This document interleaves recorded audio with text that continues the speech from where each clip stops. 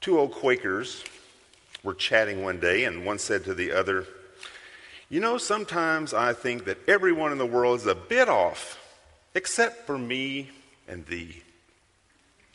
And sometimes I wonder about thee." It's interesting that Paul jumps into the whole issue of unity here in Ephesians chapter 4. And it's really easy to be unified when it's just us, right? When it's just me, myself, and I. Unity in the church is an incredible picture of Christ and what he has done. And it's interesting that Paul, in this address, he doesn't start off with just laying down how we need to live our lives. He starts with the unity of the church. If you look at Ephesians, chapter 4, verse 3, eager to maintain the unity of the Spirit in the bond of peace. That should be their goal as a result of all they've heard in the last 3 chapters. If you'll turn to John chapter 17, verse 20, where does this unity come from? Where does this unity of the church have its origin? It has its origin in the very Godhead. And here we see Jesus in his high priestly prayer in chapter 17. We see the unity that he has with the Father and the desire that he has for the whole body to have unity with Christ. Starting in verse 20 of chapter 17 of John, Jesus says, "I do not ask for these only, but also for those who will believe in me through their word, that they may all be one, just as you, Father, are in me and I in you. That they may also be in us, so that the world may believe that you have sent me.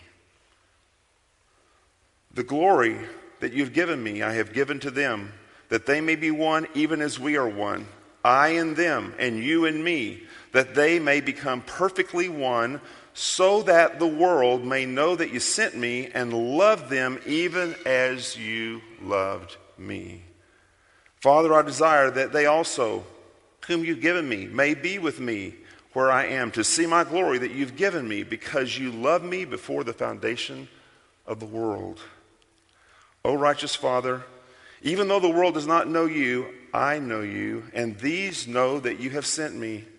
I made known to them your name, and I will continue to make it known, that the love with which you love me may be in them, and I in them." Jesus' prayer is that the church would be brought up into the triune God and the unity that is there. And that as the church becomes unified around the Lord Jesus Christ and the Father and the Spirit, that the world will see that he came. And they'll see this heavenly community taking place here on the earth. And just as Jesus has this prayer, praying this, we know that it's going to be accomplished, don't we? Jesus never has a prayer prayed that's not answered. So we rejoice in the fact that this unity is going to be built. And Paul deals with this in Ephesians chapter 4. And he talks about the importance of a healthy church. And for a healthy church to be healthy, it has to be unified. And so this morning we're going to look at 3 aspects of how the church is unified. 1, it's unified by divine calling. Verse 1. It's unified by Christ-like character in verses 2 and 3. And in verses 4 through 6, it's unified by sound doctrine. Unity is so important in the mind of Christ, and it's something that has been given to us. And if you'll notice in verse 3, he says, maintaining the unity of the Spirit. It's not something we're trying to reach. Unity is something that we have. Something that's been given to us by the Spirit of God, and it's something that we need to maintain. And as our church continues to move and transition and growth in the days and weeks and months and years ahead, unity will be very important to maintaining the goals that God has for us. So first of all, a healthy church is united by divine calling. If you look at verse 1, Paul says, I therefore, a prisoner of the Lord, urge you to walk in a manner worthy of the calling to which you have been called. We're moving from these incredible promises we had in chapters 1, 2, and 3 of what God has promised us. And now, because of these great promises and what God has done on our behalf and how he's made us new creations in Christ, now he expects us to live in a way that's worthy of that in chapters 4, 5, and 6. And the first thing he's calling us to is unity. It's really important. Sound doctrine should produce godly living. If you focus on doctrine alone to the exclusion of obedience, you've aborted the process and you'll become arrogant. And we know people who know tremendous amounts of doctrine, but they're not applying it. And they're very proud of the doctrine they have. The problem is, the process is doctrine should produce what? Right living. On the other hand, if you focus on practical application without the doctrinal foundation, you will easily fall into legalism or superficial Christianity.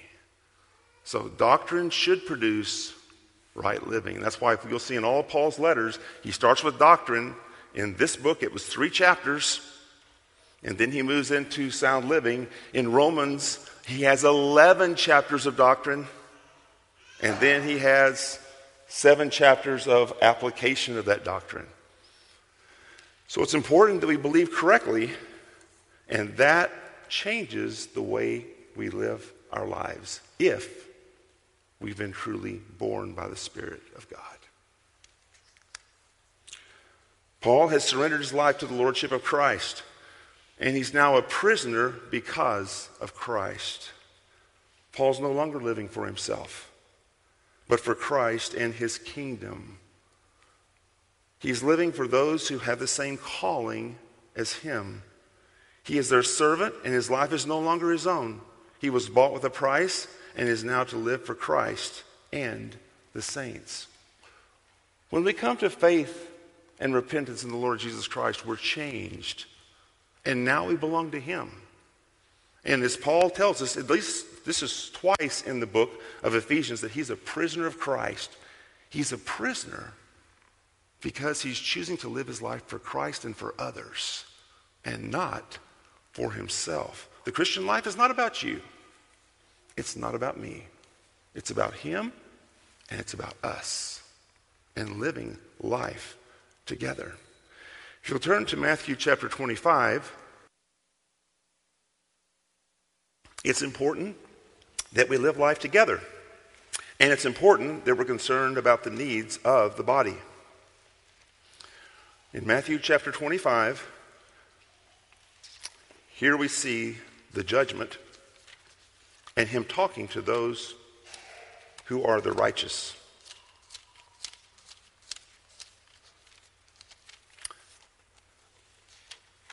Starting in verse 35.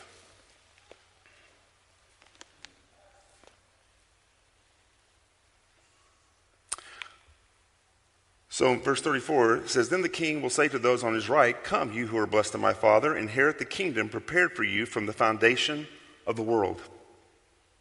For I was hungry, and you gave me food. I was a stranger, and you welcomed me in. I was naked, and you clothed me. I was sick, and you visited me. I was in prison, and you came to me. Then the righteous will answer him, saying, Lord, when did we see you hungry and feed you, or thirsty and give you a drink? And when did we see you a stranger and welcome you, or naked and clothe you? And when did we see you sick or in prison and visit you?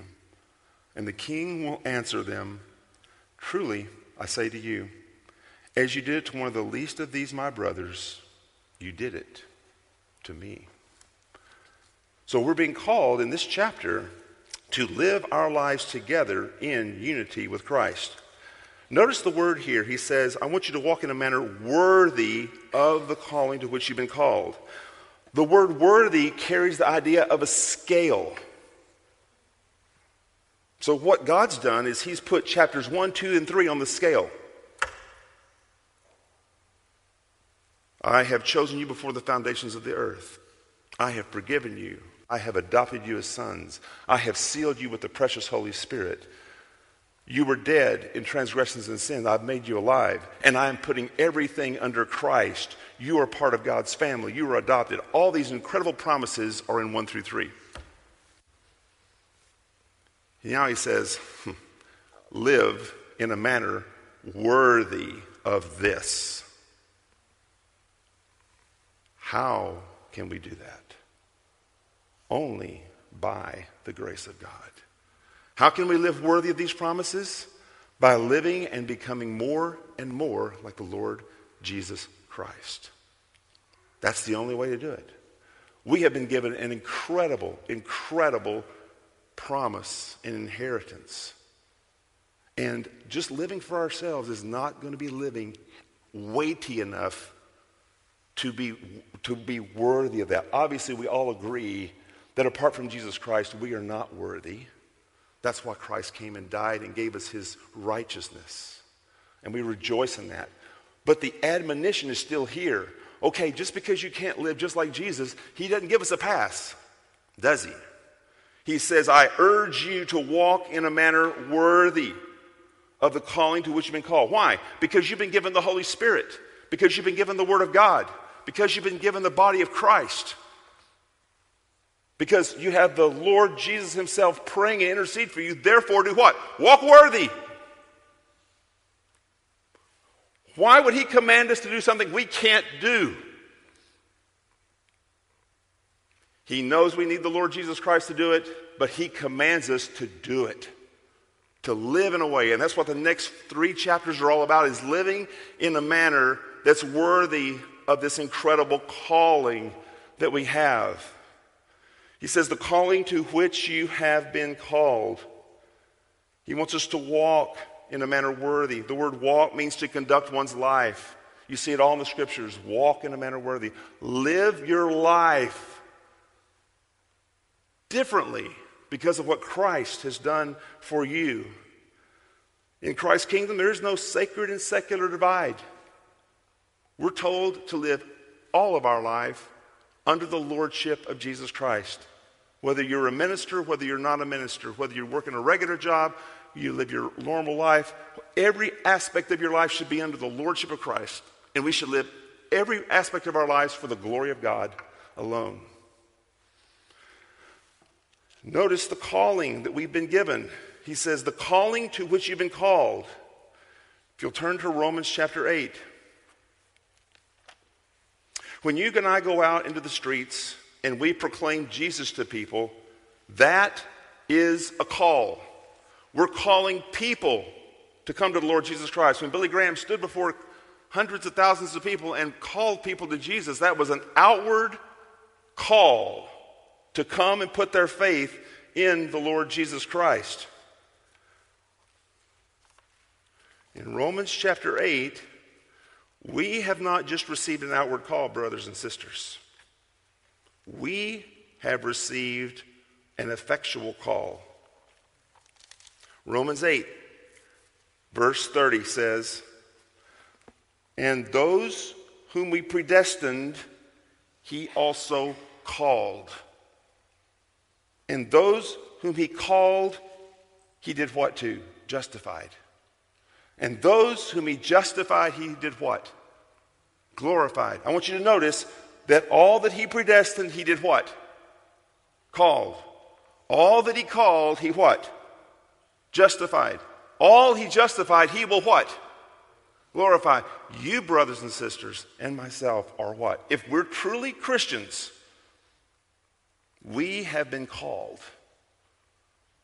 in a way that guarantees we'll be justified, sanctified, glorified.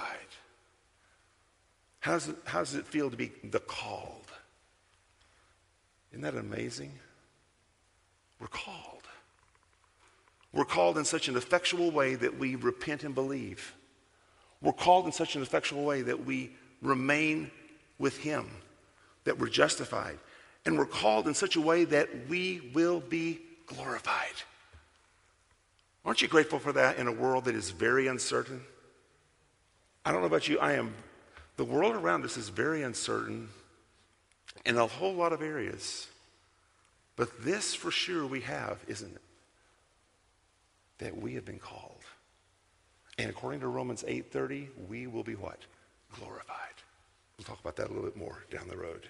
So we have this incredible calling to which we have been called. So we need to walk in unity because we have the same calling. We've all been called to Christ. We're all being changed into his image, and we're all going to be in glory together. Therefore, we should be what? United. There should be unity there. Secondly, the healthy church is united by Christ-like conduct in verses 2 and 3. With all humility and gentleness and patience, bearing with one another in love, eager to maintain the unity of the Spirit in the bond of peace. So the unity starts with this divine call, and the unity continues to be maintained because we're being changed to look like Christ. Notice these qualities. These qualities are the qualities of the Lord Jesus Christ. Humility, not thinking of yourself more highly than you ought. Gentleness, patience, bearing with one another in love, eager to maintain the unity of the Spirit in the bond of peace. If you'll notice, we have seen these before, haven't we? Let's go back to Colossians chapter 3. Colossians 3, we are told to set our minds on things above, and then we're told to put to death those things that are earthly, all those sins that are earthly in us, and then we're told to put those off, to put those to death, and then in verse 12, look what he says, put on then as God's chosen ones, holy and beloved, compassionate hearts, kindness, humility, meekness or gentleness, and patience, bearing with one another, and if one has a complaint against another, forgiving each other as the Lord has forgiven you. So you also must forgive. And above all these, put on love, which binds everything together in perfect harmony. We are called by the power of the Spirit to live like Jesus. We should manifest humility and gentleness with each other, and patience, and bearing with each other in love, and maintaining the unity that we've been given in the Lord Jesus Christ. You see, God is building one great body. We're told in Ephesians 1, 9 and 10, he says, making known to us the mystery of his will according to his purpose, which he set down in Christ as a plan for the fullness of time to do what? To unite all things in him. Everything is going to be united under the Lord Jesus Christ. Things in heaven and on earth. He tells us in Ephesians 2, 19 through 22, which we've already covered, that we are being built and joined together, growing into a holy temple in the Lord. Jesus Christ being the cornerstone, the apostles and the prophets being the foundation, God is building this incredible temple. We are part of that. He is promising that's going to be done. And he's saying as a result of these promises, we are to begin to live in unity with each other. And the only way we can do that is if we become like Christ. If we treat each other with humility and gentleness and kindness and patience and forbearance, and overall put on love. We're in this together.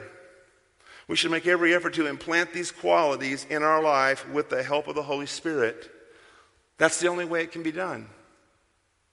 I'm not calling you to display Christ's qualities in your own efforts.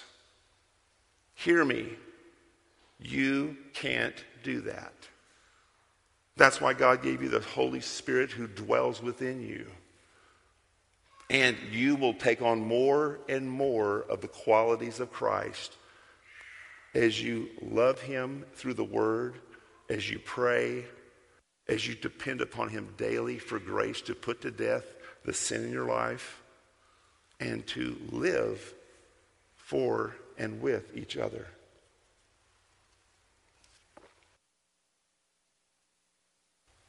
We can't do it by ourselves. He puts us together in a body. We're very much like geese. Geese fly at speeds of 40 to 50 miles per hour. That doesn't apply to us. They travel in formation because as each bird flaps its wings, it creates an updraft for the bird behind it. Because they fly in this V formation, they can go 70% further as a group than they could when they fly alone. We are like that, aren't we? When we have a common purpose, when we are together, we are propelled by the thrust of others who share those same goals. As each of you seeks to become more like Christ, you help pull others along. Amen?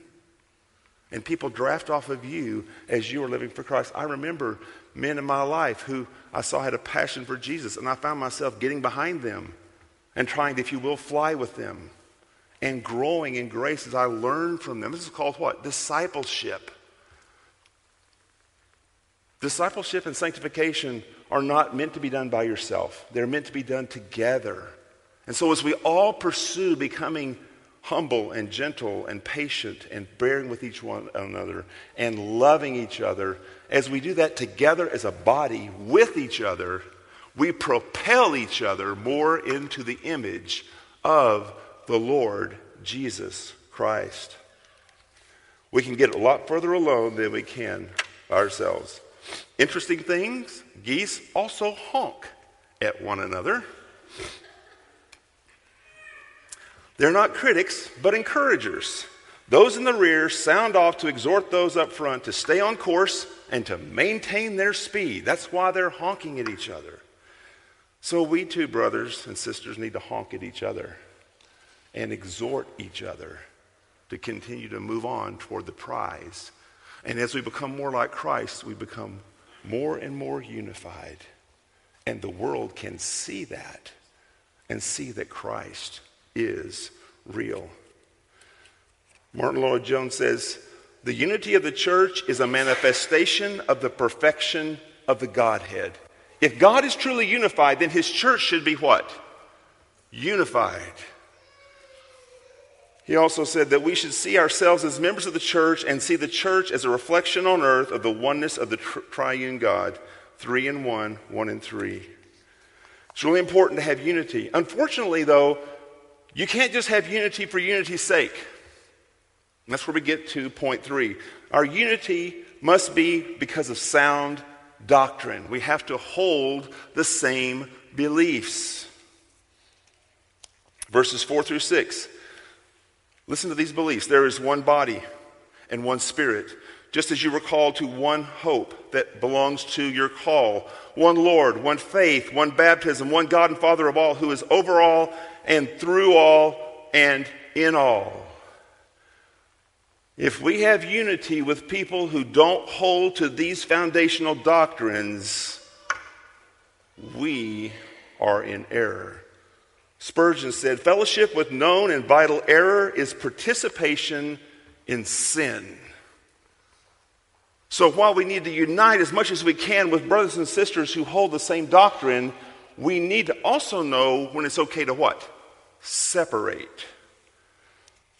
In the 1900s, in the 1990s, evangelical leaders like Chuck Colson, Bill Bright, J.I. Packer, and others signed the Evangelicals and Catholics Together document in an attempt for unity. It called for Protestants to come together with the Catholic Church in the many areas where we agree, setting aside our differences over matters like justification by faith alone.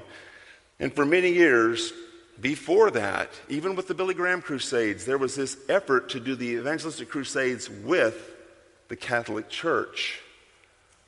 The problem is that the Catholic Church does not believe in justification by grace alone, through faith alone, in Christ alone. They believe in justification by grace plus human works. The popular Promise Keepers movement pressured unity at the expense of doctrine. At their National Pastors Conference in 1996, popular author who actually lives in this area, Max Lucado, called on 40,000 pastors in attendance to set aside the labels of Catholic and Protestant and to recognize that we're all sailing on the same ship with Jesus as our captain. Before serving communion, Lucado urged the pastors who had ever criticized another denomination, referring to pastors who had criticized the Catholic Church, to find a pastor from that denomination and ask his forgiveness. If Luther and Calvin had been present, they may have been encouraged to apologize to the Pope. So, what am I saying here? Unity is very important. Unity has to be around sound doctrine. If we gain unity without sound doctrine in agreement, the church has just become apostatized. It's that simple. And there's a huge movement. The whole emerging church movement is that very same thing. Let's forget doctrine and let's just focus on loving each other in Jesus, whatever that means. So these doctrines are very, very important. Attempts to unify with others who hold extreme doctrinal error brings confusion to the gospel and a false sense of unity. Notice that Jesus and Paul were quick to divide over false doctrine. Look at Matthew 23 and the religious leaders of his day. Jesus wasn't looking for unity with the Pharisees and the Sadducees and the Herodians. He called them false teachers, and he told them where they were going. The Apostle Paul, with the Judaizers who said, hey, you've got to be a Jew first before you come to Jesus, he had some very strong words for them in Galatians. So, we want unity by what? By divine calling, by manifesting the character of Christ, and finally by sound doctrine. So we have 7 ones here in this last little passage from 4 through 6. The first one is the body, one body. Paul's not referring to the visible church, but rather to the unseen spiritual body of Christ, composed of all genuine believers in every time and place since the day of Pentecost. There is one body of believers from the beginning till the end. There's one body of believers. And our hope is that everyone here is a believer in the Lord Jesus Christ. The reality may be there may be people here among us today who don't know the Lord Jesus Christ. They've been religious, they've been in church all their lives, they can pray, they read their Bible, but they've never truly been changed by the Holy Spirit and truly put their faith and trust in the Lord Jesus Christ. But there is a body of believers in which everyone has done that. They are the called. They are the ones who will be saved. They are the ones who will be with Christ forever. So there is one body. True Christian unity is always based on this principle of new life. The body is only for people who have been made alive in Christ. It's not just I agree with certain tenets of the faith, or I believe this about Jesus or that about Jesus. It is that the Spirit of God has done a change in you and made you a new creation in Christ. And as a result of that, your life is changed. It's not just people who want to be better and try harder. It is people who've been radically changed by the Lord Jesus Christ. Those are of whom that we have in that body.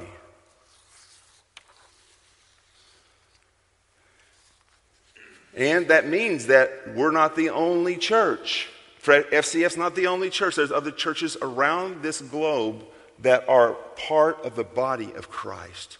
And we rejoice and we pray for them that they will grow and disciple others and expand the kingdom of the Lord Jesus Christ. So there's one body. And remember, we're in Ephesians. And what were we talking about? He made the two what? One. What were the two bodies? Jews and Gentiles. And by the power of Christ and his death, he made those two very warring groups one.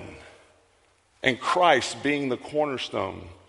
So there is only one body. That's what's amazing. of all the different diversities in the body of Christ, is one. And that unity just shows the truth of what Christ has done.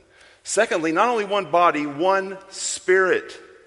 It's the Holy Spirit's work that regenerates us, making us alive to be able to repent and believe. If you're part of the body of Christ, it's because the Spirit of God did a work in your heart.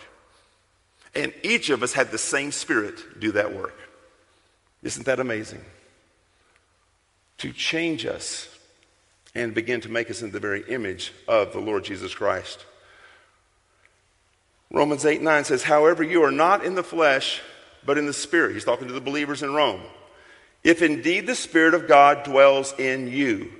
If anyone does not have the Spirit of Christ, he does not belong to him.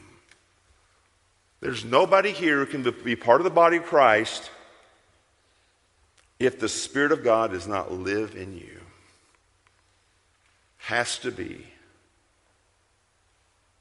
Every believer has had the Spirit work on them and now indwells them. So one body, one Spirit, one hope. We praise God that biblical hope is not, I hope it doesn't rain today. Biblical hope is an absolute certainty. It's just not been realized. It is certain because God has promised it, and he will never fail to keep his promises. We just haven't experienced it yet at this point in time. Our hope is in the return of the Lord Jesus Christ to complete our salvation. We have been saved, we are being saved, and we will be saved. And when Christ comes back, the salvation will be complete. We look forward to that day when the Lord Jesus Christ comes. That is our great hope. And life without hope is despair, isn't it? And we live around people all around us who are in great despair. I think about our military men and the number of men who are committing suicide in the military. It's a loss of hope. We of all people have the greatest hope of the Lord Jesus Christ and his return. We look forward to that. Not only one hope, but one Lord. One pastor states, if a person or a religious group denies what the Bible teaches about the person of Jesus, that he is fully God and fully man, we are not in unity with them. If they deny his substitutionary death on the cross as the only means by which we can be reconciled to God, we are not with them. If they deny the need to submit everything to Jesus as Lord and to live so as to please him, we are not one with them. He is our Lord both by virtue of who he is and because he purchased us with his blood. We cannot have fellowship with blatantly disobedient believers. We can't. I remember when I lived in Canada, I got a knock at the door one day, and it was a Saturday morning, and a couple of people came to the door, and they were sharing with me a magazine they wanted me to have, and they were telling me they were Christians like I was a Christian, and we talked about some things about the Christian faith, and they said one thing and I said another, and they said, brother, what do you think the people right here think when they see us as Christians disagreeing with each other? And I said, I don't see you as a Christian because you don't believe in who Jesus claimed to be. That conversation kind of got short after that. But what was he asking? He was saying, hey, if we're really of the same group, we should have unity, right? Agreed. What was the problem? Doctrine. Who Jesus was critical.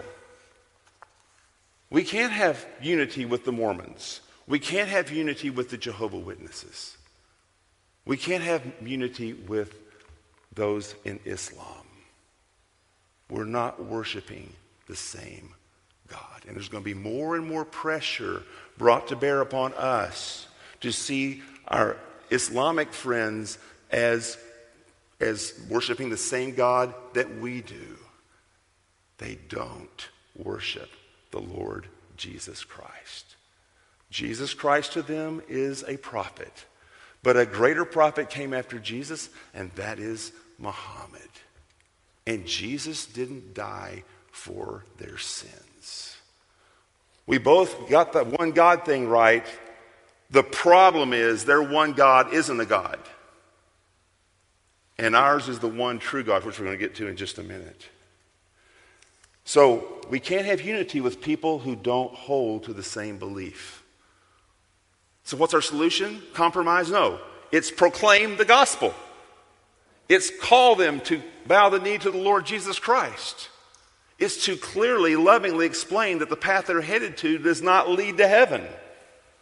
That there's only one way. There's only one name under heaven given by men by which you must be saved, the name of the Lord Jesus Christ. And we need to get vocal about it and proclaim that and let the chips fall where they may. But we say it. The solution is not, because you believe in one God and we believe in one God, we're all good. Everything's all good. It's not all good. Jesus is very clear in John 14. I am the way. I am the truth. I am the life. There is no one who comes to God except through me.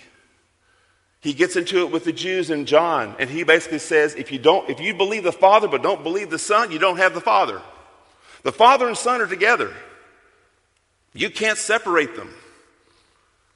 Doctrine is critical to know who's on the team and who is not. And we need to pray for those who don't know the Lord Jesus Christ. But the solution is not to water down the message and make everybody feel good. The solution is to proclaim Christ and Him alone in loving boldness, calling people to leave their error and know the joy that we have. He's the only one that brings joy. He's the only one that brings freedom and forgiveness of sins. He's the only one that offers hope. He is the one Lord. And of course, going along with that is one faith. What's one faith? That is the core truths that uphold the gospel of Jesus Christ.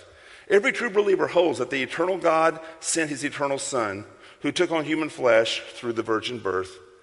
This God-man lived a perfect life and offered Himself on the cross in the place of sinners, paying the debt that we owe.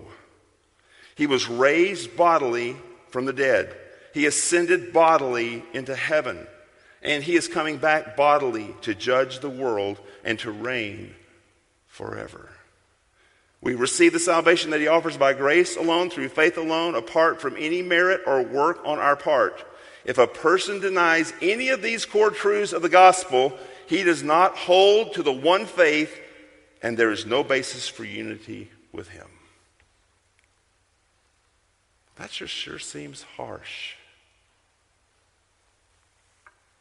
Read the Word. Read the Word. There is only one way. Jesus is the way. And you can't even just get the name right. You've got to believe what He said about Himself. One baptism. 1 Corinthians 12:13. For in one Spirit we were all baptized into one body, Jews and Greeks, slaves and free, and all were made to drink of one Spirit.